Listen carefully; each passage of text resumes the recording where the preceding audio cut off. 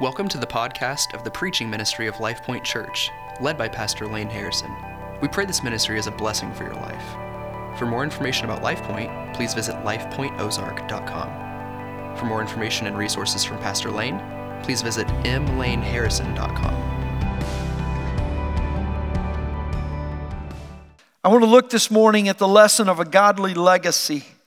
The lesson of a godly legacy. And before I begin, I want to ask you a question. What is the greatest lesson that you've ever learned? The greatest lesson you've ever learned. Now, you might be a little hesitant to say, well, I don't know if it's the greatest, but think of just a great lesson that you have learned in your life.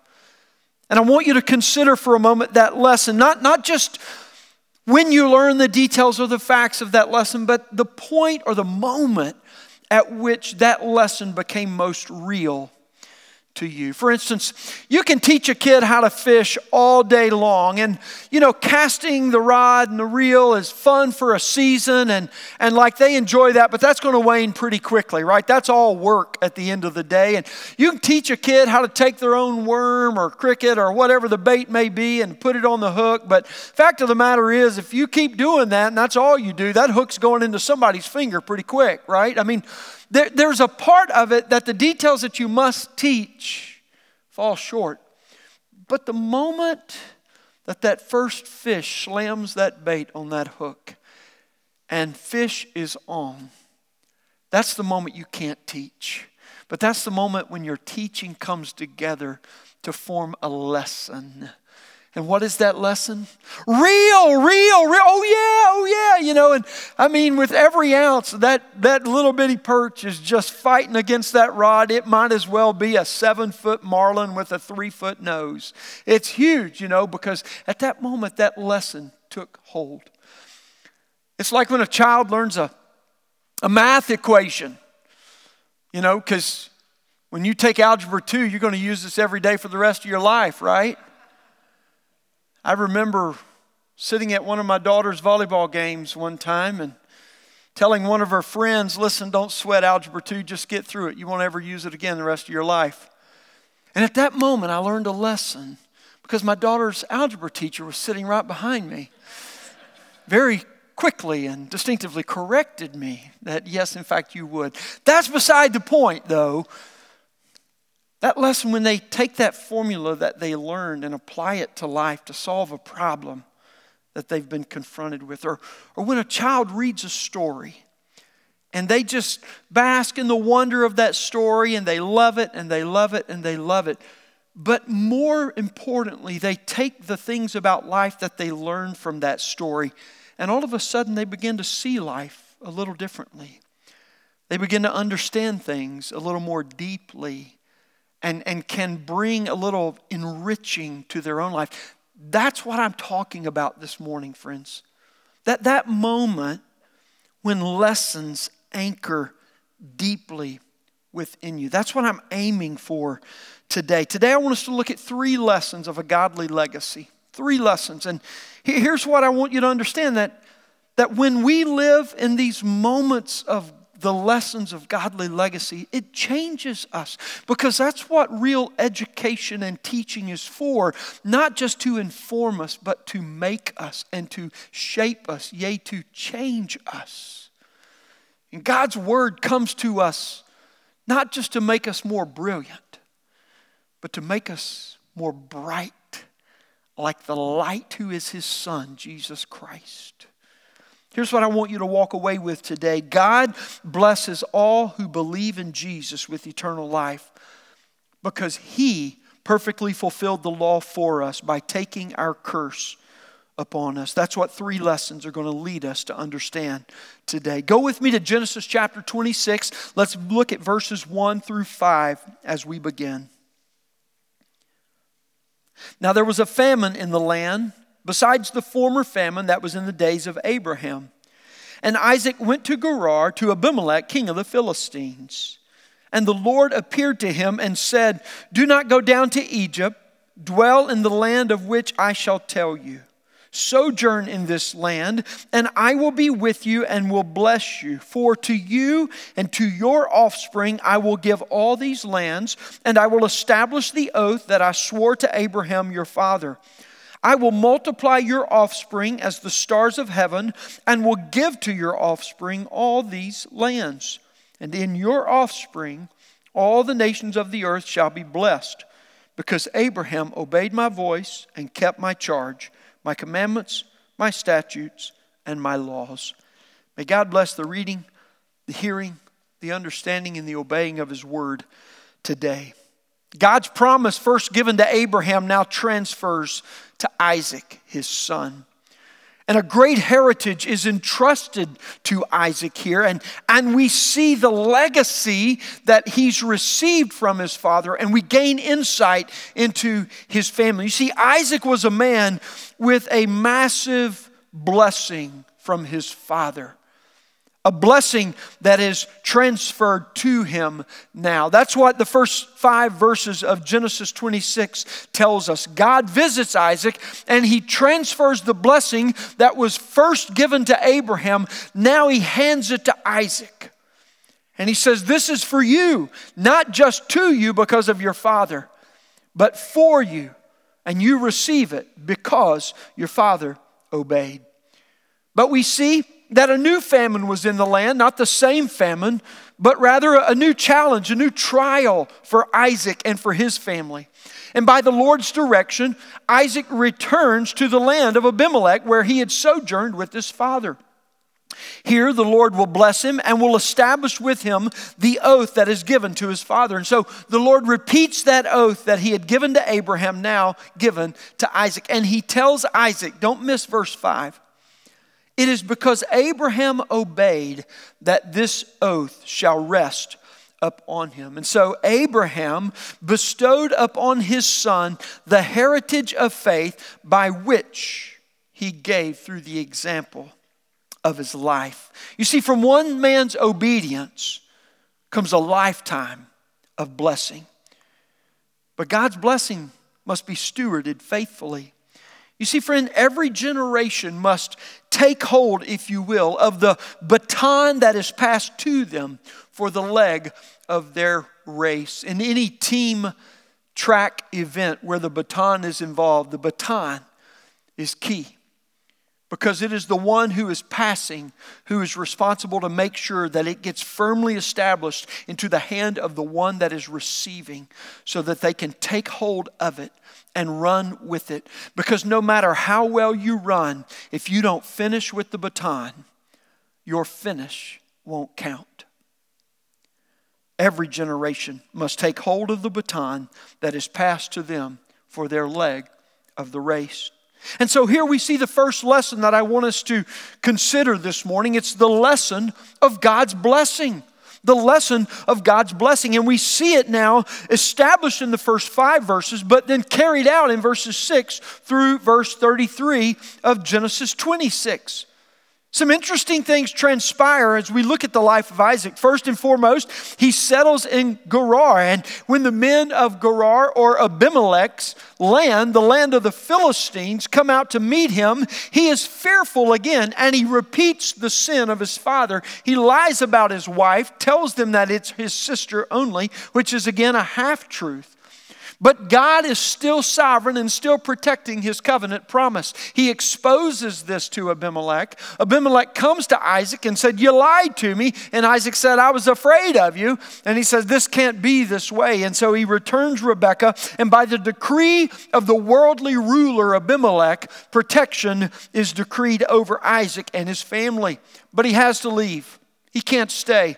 That's what Abimelech says. He says, "You can't stay here." And so Isaac begins to journey into the valley of Gerar. And we see a very interesting practice that he entails here, the digging of wells. And it says that he digs again the wells of his father. He digs again the wells of his father. What God is doing is He's leading Isaac as He led his father. And so He promises again to Isaac what will transpire. And in that place, after digging several wells, we see that God appears. He repeats the promise to Isaac that he had given to Abraham yet again to remind him of his presence and of his power and his provision. And in that place, it tells us that Isaac built an altar and worshiped the Lord and dug a well. And dug a well. What's his deal with digging? Doesn't it make you want to ask that? In that place later, Abimelech returns to him and makes a treaty with him.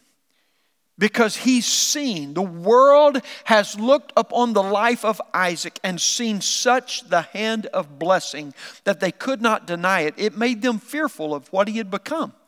And so they entered into a treaty or a covenant to recognize the Lord's blessing. And again we see that another well is dug, and there they called it Beersheba. You see, what happens is Isaac finds success, and he finds the blessing in building his life. And it does not come without problem, nor does it come without frustration. Sometimes we think if we do everything right for God, problem and frustration and trouble will not be in our life. But that's not true, friends. It was all over Isaac's life.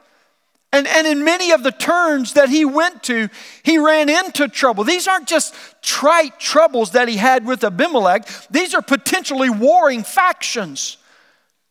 And yet God took care of him because he continued to follow the blessing of God.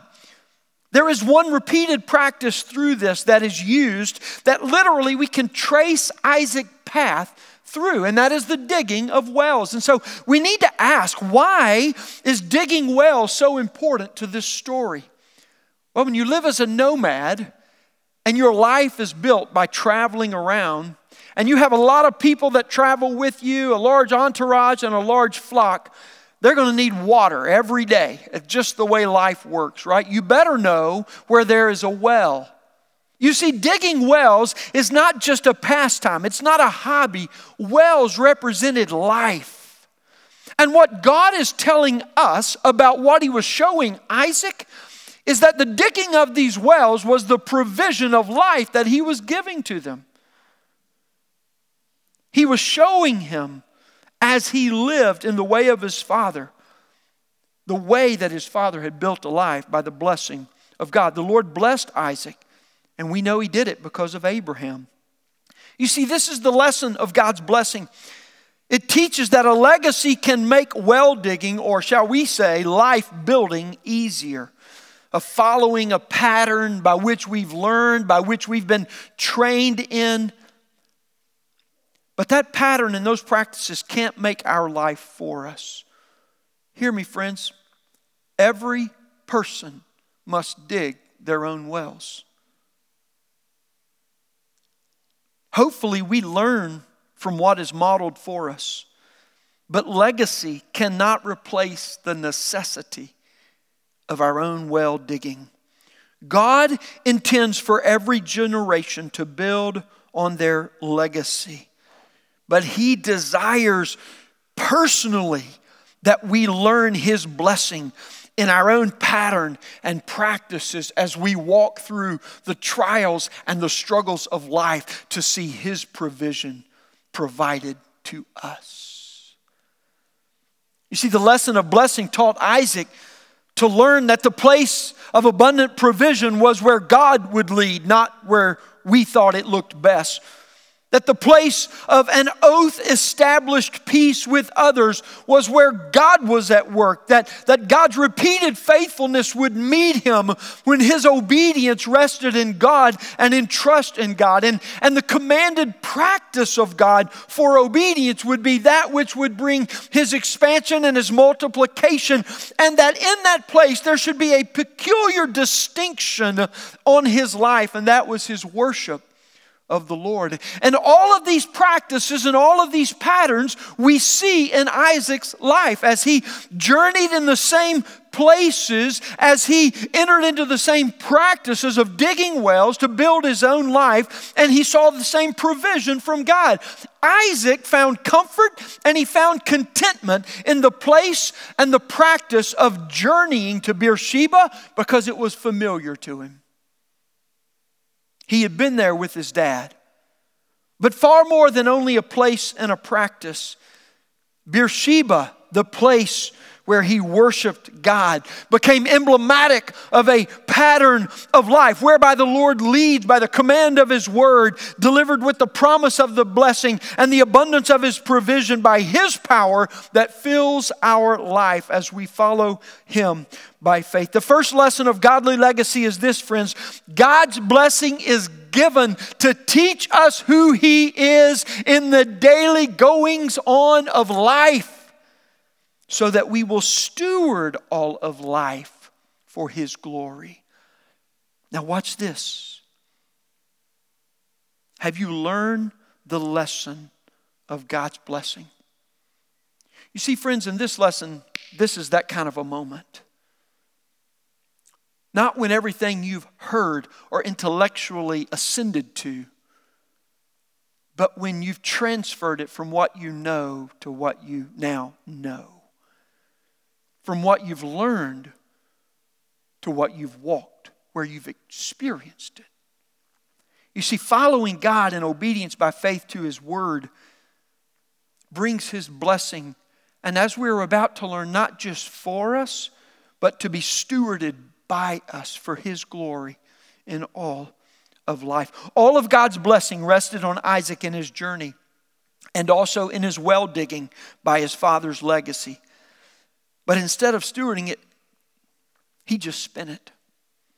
And his whole life suffered because of it, because they weren't prepared for the second lesson. And here's the second lesson we see. It is the lesson of sin's misery. The lesson of sin's misery. In verse 34 of Genesis 26, all the way through the end of chapter 27, we're learning the lesson of sin's misery. Genesis 26 ends with what I would call the aftertaste of bitterness from blessings that have not been faithfully stewarded. Walk with this through me. Esau, verse 34 of Genesis 26, was a miserable man. He was miserable from life's failures, where his own strength by which he had made his life didn't satisfy, and his loss, what he was not able to keep from gain. And it tells us he married 2 Hittite women. He literally went and did this not just because he loved the women, but because he knew the separation that his misery had caused from his family led him to his own misery that would in turn bring misery back to them. And that's what transpired. Bringing 2 Hittite women into the family would bring greater misery to them. And you know what people who are enslaved to their own misery do? They bring misery and bitterness to everyone around them. That's what Esau did. And what we begin to see here is beyond the blessing of God that rested on Isaac and his family was the misery of sin that was spreading underneath.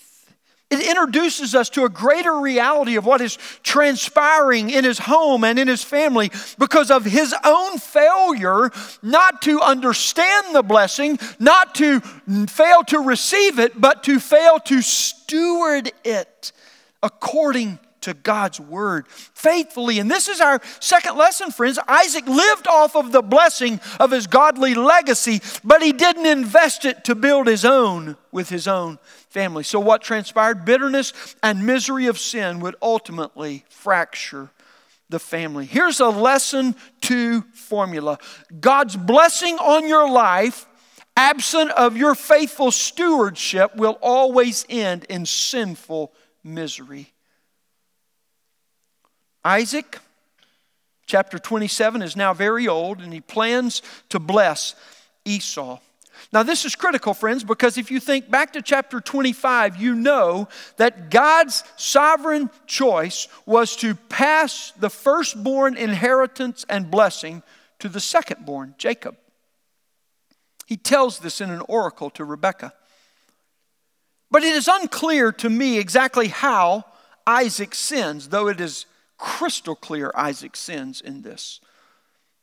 You see, either he does not know of God's oracle to choose Jacob, because in the text we don't have any indication that Rebekah told him. God makes his declaration and that's it. The text moves on. So we don't know if Rebekah told him or not. We have no reason to think that she wouldn't.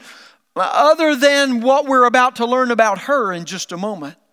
So either he does not know of God's oracle to choose Jacob, which, if this is the case, demonstrates the spiritual passivity that we are about to learn about Isaac, that ruled his entire life in his failure to lead his family, and he was just following the natural course of life to bestow the principal blessing of inheritance upon the firstborn. And we might be tempted to ask in our own life, what's wrong with just following the natural course of life? Is that not right for him to do? Because that's how it was in that day, in that time, in that culture. No, friends. When what the culture does opposes what God has decreed, it's sin every time. It's always sin. And even if he would say, but I didn't know, you told my wife, not me. You, Isaac, are the head of this house according to God. The blessing was given to you to steward faithfully for your family.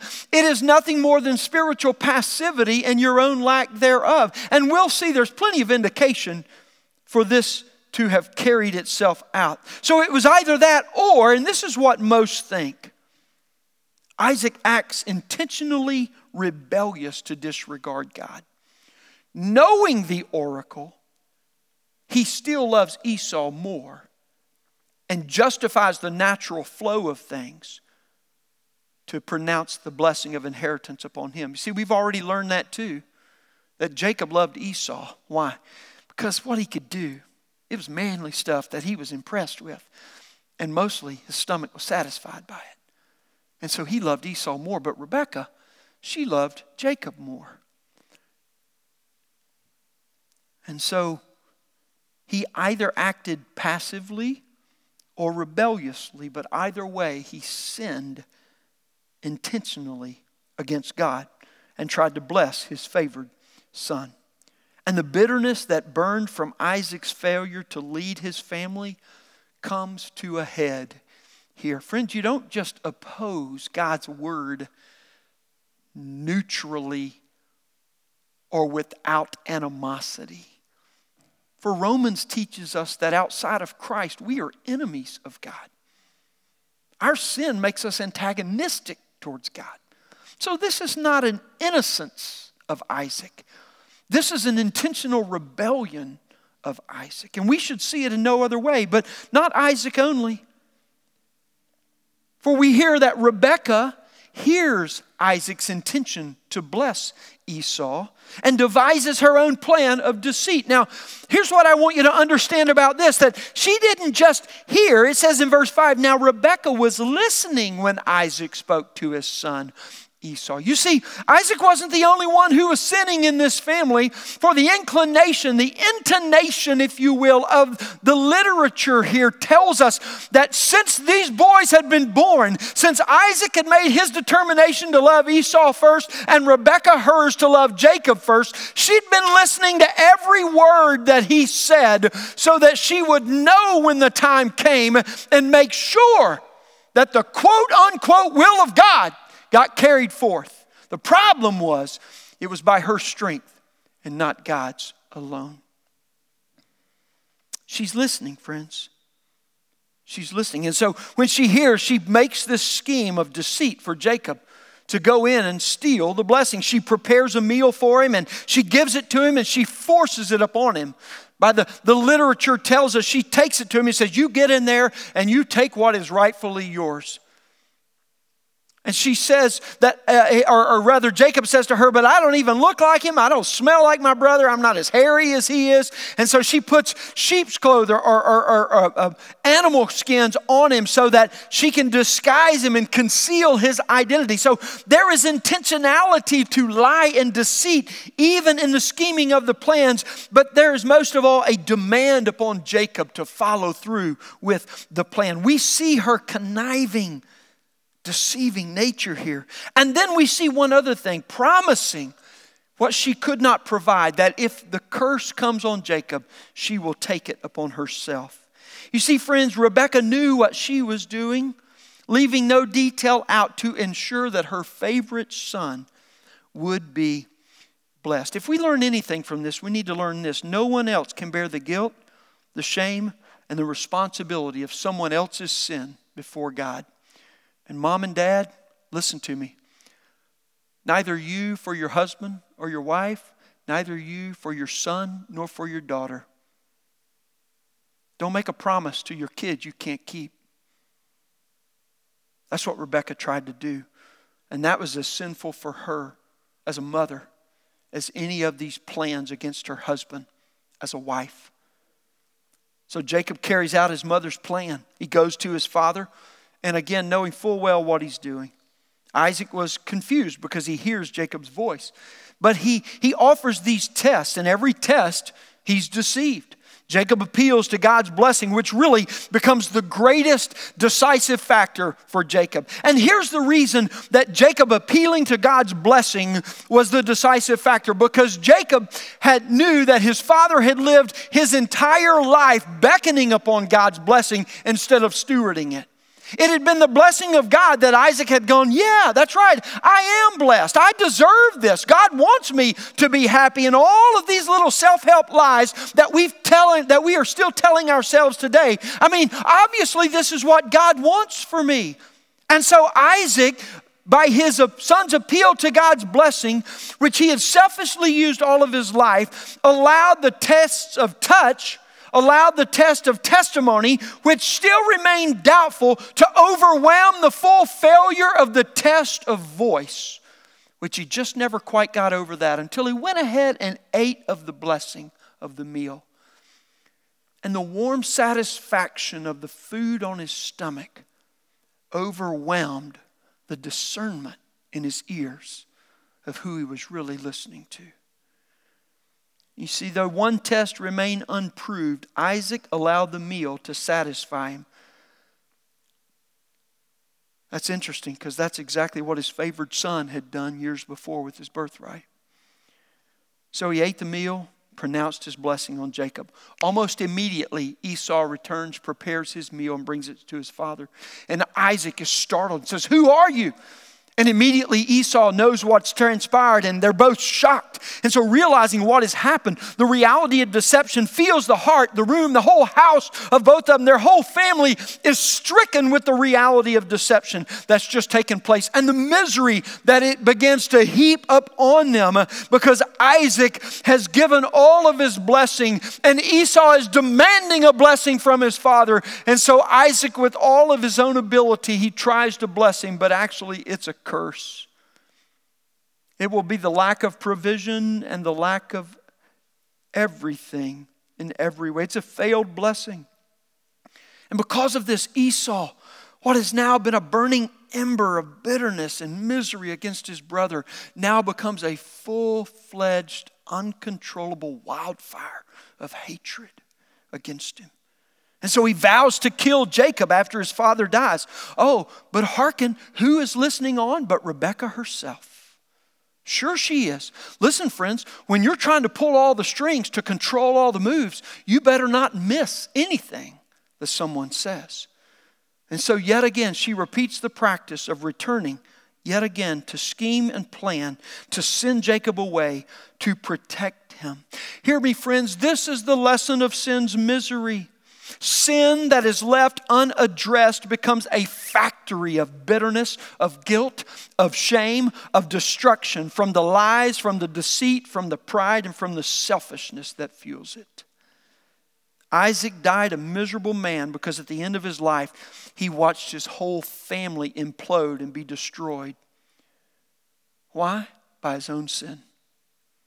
What sin? Spiritual passivity that lived lavishly in the blessing of God, spending every ounce, but failing to steward it so anyone other than Isaac was pleased by it. Rebekah, she was miserable too. She was miserable from the loss of her family. First and foremost, the loss from intimacy with her husband as their secrets separated them slowly but surely from the birth of the boys on, as they continually made small, minute decisions inwardly to choose favoritism over favoritism with each one. And then, as they got a little older, she knew why she chose Jacob as her favorite, because Esau brought these miserable foreign women into our family who invaded our family and heaped misery upon misery on top of it. And then the loss of her baby son, her favorite son, whom she's the one who had to yet devise another plan to send him away to secure him from the deceptive scheme that she had planned prior. And little did she know that in the sending away of chapter 28, it would be the last time she would ever see him. She would die before he returned. What about Esau? Well, we've already seen his misery. He was miserable because all of his strength and ability by which he built his life, a self-made man, failed to satisfy him in every way. His anger simmered all of his life until it boiled over against his brother, whom he blamed by his cheating and by his deception for his loss and inability to take what he thought was rightly his. And so he did what miserable people do. He embittered everyone's life around him. Now, what about Jacob? Is there anyone here that's not miserable? Absolutely not, friends. Absolutely not. Jacob is miserable from his own exhaustion. His exhaustion of playing catch up, of grabbing, of cheating, of getting ahead, and of scheming and plotting one more cheat or one more deception, or even carrying out his mother's, trying to salve the ember of self-entitled survival nature that he had continually repeated in his mind and built his life. You see, friends, the misery of sin may simmer for a long time, but if not addressed, it will ultimately burn down all that it touches to leave a life destitute of its misery. Have you learned the lesson of God's blessing? The lesson for which we aim, that this moment you can learn. You don't have to simmer in sin's misery any longer. You are not going to create a way at some point in the future by which you will absolve all the troubles it's brought, or you will in some way erase the brokenness that it has occurred, or that you will in some way fix what you've had to do here. The only way to thwart and stop a lie is to bring it into the light and tell the truth about what it is. Repent. Repent. That's the lesson of sin's misery. That is the only way that your life and others around you are not ruined by its effect. There's only one thing that misery gets right, though, when it tells us. And here's what misery tells us. All is not right. And this is when we must remember the source of our blessing, which brings us to lesson 3. Lesson 3. It is the lesson of faith. We've had the lesson of blessing. God bestows His blessing upon us that we might steward it for His glory, enjoying it, but also expanding and multiplying it to hand it off. We've learned the lesson of sin's misery, of what transpires in our life and in the life of those we impact and influence if it's left unabated, if we continue to try to fix it in our own strength. But here, friends, here, the most important lesson of all, it's the lesson of faith and the legacy of godliness. And there are 2 verses that indicate how it is that we learn the lesson of faith in the midst of the mess of sin's misery. And the first part of this lesson is found in verse 5 of Genesis 26 in the echo of Christ by the model of Abraham. God promises the blessing to Isaac. Why? Because Abraham obeyed. Look at verse 5 again. And look at what he obeyed. My voice, and kept my charge, my commandments, my statutes, and my laws. It was because Abraham obeyed. There's one commenter who notes the wording of what transpires here in verse 5, and he says this: Abraham was the true example of the law of God written upon the heart of man, which is the very promise fulfilled of the covenant in Ezekiel chapter 36. He goes on to say that the writer's ultimate example of true obedience to the law is the one about whom the Lord could say, he obeyed me. Abraham obeyed me. Thus, by showing Abraham to be an example of keeping the law, the writer has shown the nature of the relationship between the law and faith. What is that? That those who perfectly obey the law are the ones who will be saved. But listen, Abraham was a man who lived in faith and could be described as one who kept the law. You see, we're learning the lesson, but here's the moment I want you to catch from this lesson right now. Abraham is a great example, but we know his obedience was not ultimate. As a matter of fact, Romans has already told us that his righteousness was credited to him because of his faith. And his credit becomes ours too when we put our faith in Jesus. Only by Jesus' perfect obedience can any be made righteous. But by his obedience, all who trust in him will be made righteous. You see, friends, Abraham is but an echo, but Jesus is the voice of God calling out. Jesus is the one who comes to us as the living Word of God, who is the living manifestation of the very law itself. And by his perfect obedience, we can be made righteous. But there's a second verse, and it is the verse where we learn of the deception of Rebekah, by which we must hear another echo. You see, she thought she could bear her child's curse. She couldn't, no matter how much she wanted to or was willing to. But Jesus could. Jesus could. And not only could he did. And he did it willingly. And 1 Peter tells us he bore our curse from sin in his body, so we would not have to live in the misery or die in that same condemnation from our sin, but that through his wounds, the prophet Isaiah says, we can be healed. Friends, this is the moment when you cease to hear the facts and you begin to believe.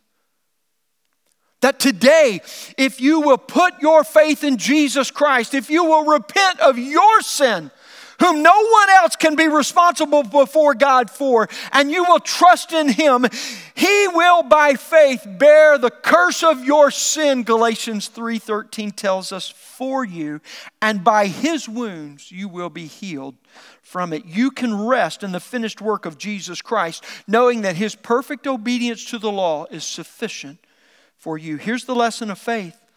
The blessing of godly legacy may come through your family, but it may not. Legacy surely can come through our biological family, but for many today, and an increasing number, that's no longer true. For some, not even possible. But listen to me. There is a legacy of godliness that also comes through our faith family. This is why Paul teaches Timothy in tells Titus in chapter 2 that the younger women and the younger men should learn from the older women and the older men in the church. Why? Because the legacy of godliness is not just passed down through the biological family. It is passed down by faith. It's disciple making. It's Christ following.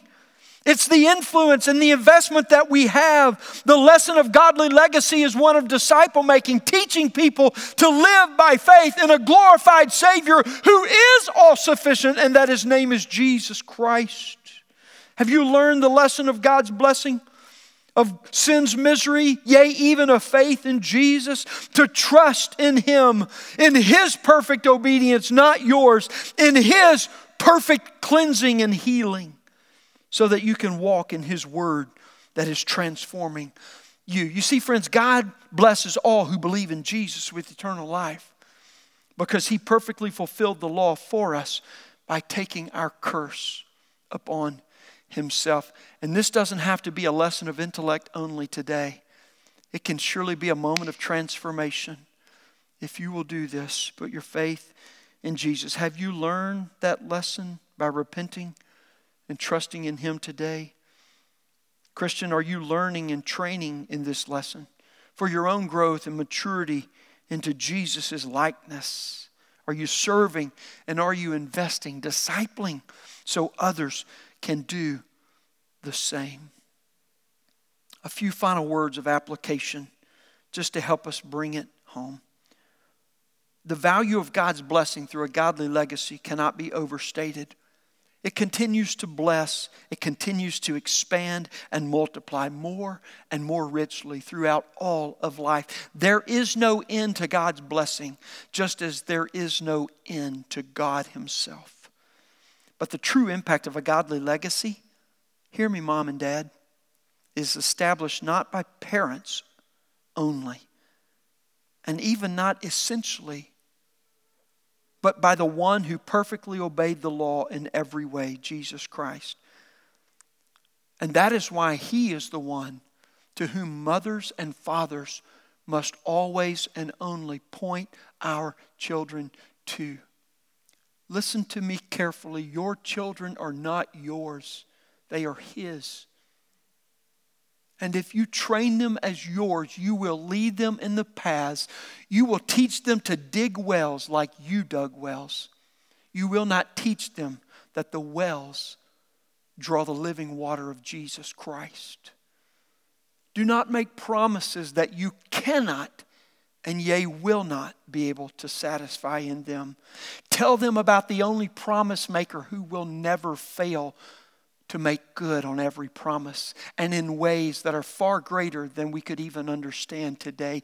Point their eyes through you so that you can be an echo of Him as Abraham was to Isaac, but that so all of their life will not just repeat what they saw of you, but in their own way will learn to take up the baton that you passed to them of a godly legacy. And they will run firmly with baton in hand the race that Christ has set for them.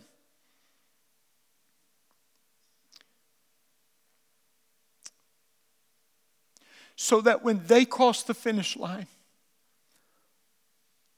the baton of the gospel will be firmly in grasp, because they've been firmly grasped by the one in who they've trusted, Jesus Christ. Let's pray.